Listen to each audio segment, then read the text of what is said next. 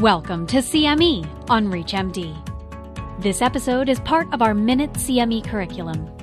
Prior to beginning the activity, please be sure to review the faculty and commercial support disclosure statements as well as the learning objectives. Hello, this is Dr. Patrick Ford from Johns Hopkins University. This presentation is on which patients should I consider for neoadjuvant or adjuvant immunotherapy. We know that unfortunately the prognosis for patients with resected non-small cell lung cancer is not good, with 5-year survival for patients with stage 2A disease only 60%, and going down to 36% for those patients who have clinical stage 3A. And this makes up quite a proportion of patients worldwide. Approximately 500,000 people worldwide are diagnosed with potentially curable, surgically resectable lung cancer each year. When we talk about systemic therapy, we're mainly talking about those tumours which are 4 centimetres or greater and or lymph node positive. And in the latest edition of staging, the 8th edition, these would be clinical stage 2 and 3A lung cancers. In the CheckMate 816 trial, which looked at neoadjuvant chemoimmunotherapy, the study enrolled patients with stage 1B, 4 centimetres or greater, to 3A non-small cell lung cancer.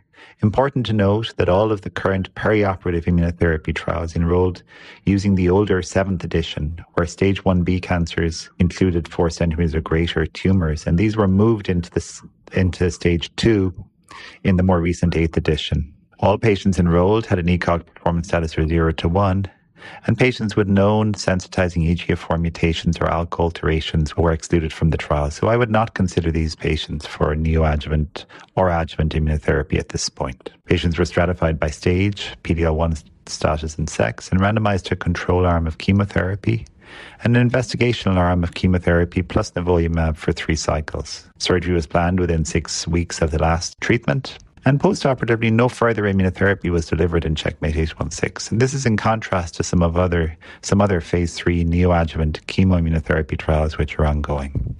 Post-operative chemotherapy and or radiation was permitted. Primary endpoints of the study were pathological complete response and event-free survival by blinded independent review.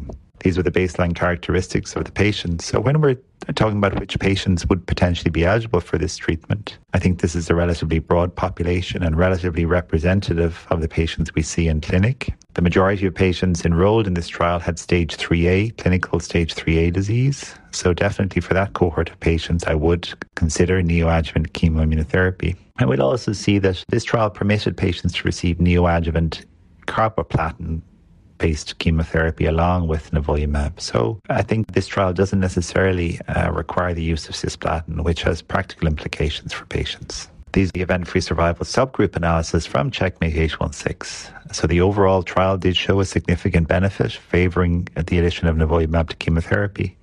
And when we look across subgroups, nearly all did derive some benefit. We see very significant benefit for those tumours which are stage 3A, a hazard ratio of 0.54, favouring nivolumab plus chemotherapy, but also benefit particularly for non-squamous tumours or those tumours which are PD-L1 positive.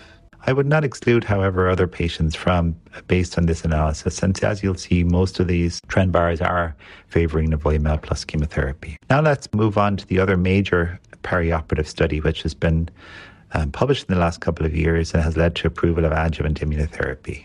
This was the EMPOWER-010 trial. And this study enrolled patients with completely resected stage 1B, 4 centimetres or greater, to 3A non-small cell lung cancer, again using the older 7th edition. Patients had good performance status, and all patients irrespective of PD-L1 were enrolled. Patients were stratified by sex, histology, stage of disease, and PD-L1 expression.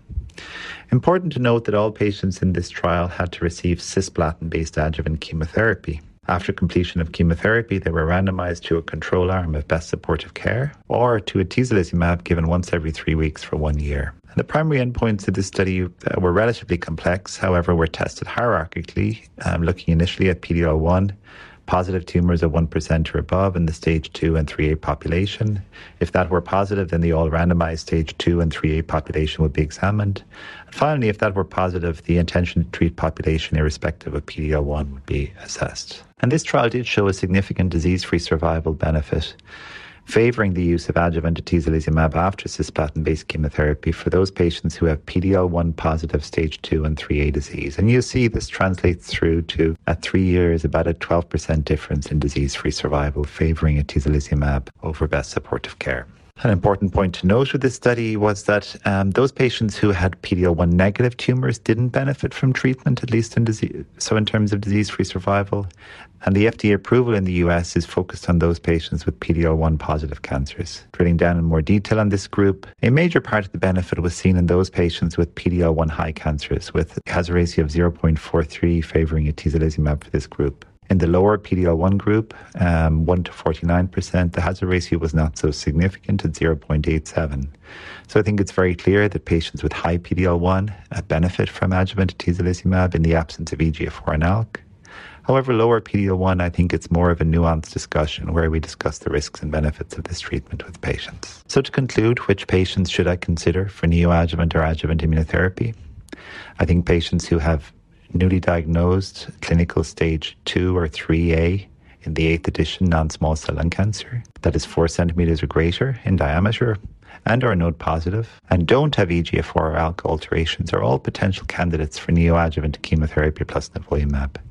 I would particularly favour this for patients who have clinical stage 3A disease or node positive disease in general, and also for those patients for whom who do not wish to have a more prolonged course of adjuvant immunotherapy. For those patients for whom surgery has been performed, adjuvant atezolizumab is approved for PD-L1 positive non-small cell lung cancer after adjuvant cisplatin-based chemotherapy, and I think this is important to note. Patients should still receive adjuvant chemotherapy.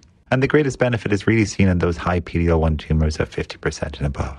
To mention briefly, there is a third trial, which we hopefully will see more results from soon, the PEARLS trial looking at adjuvant pembrolizumab.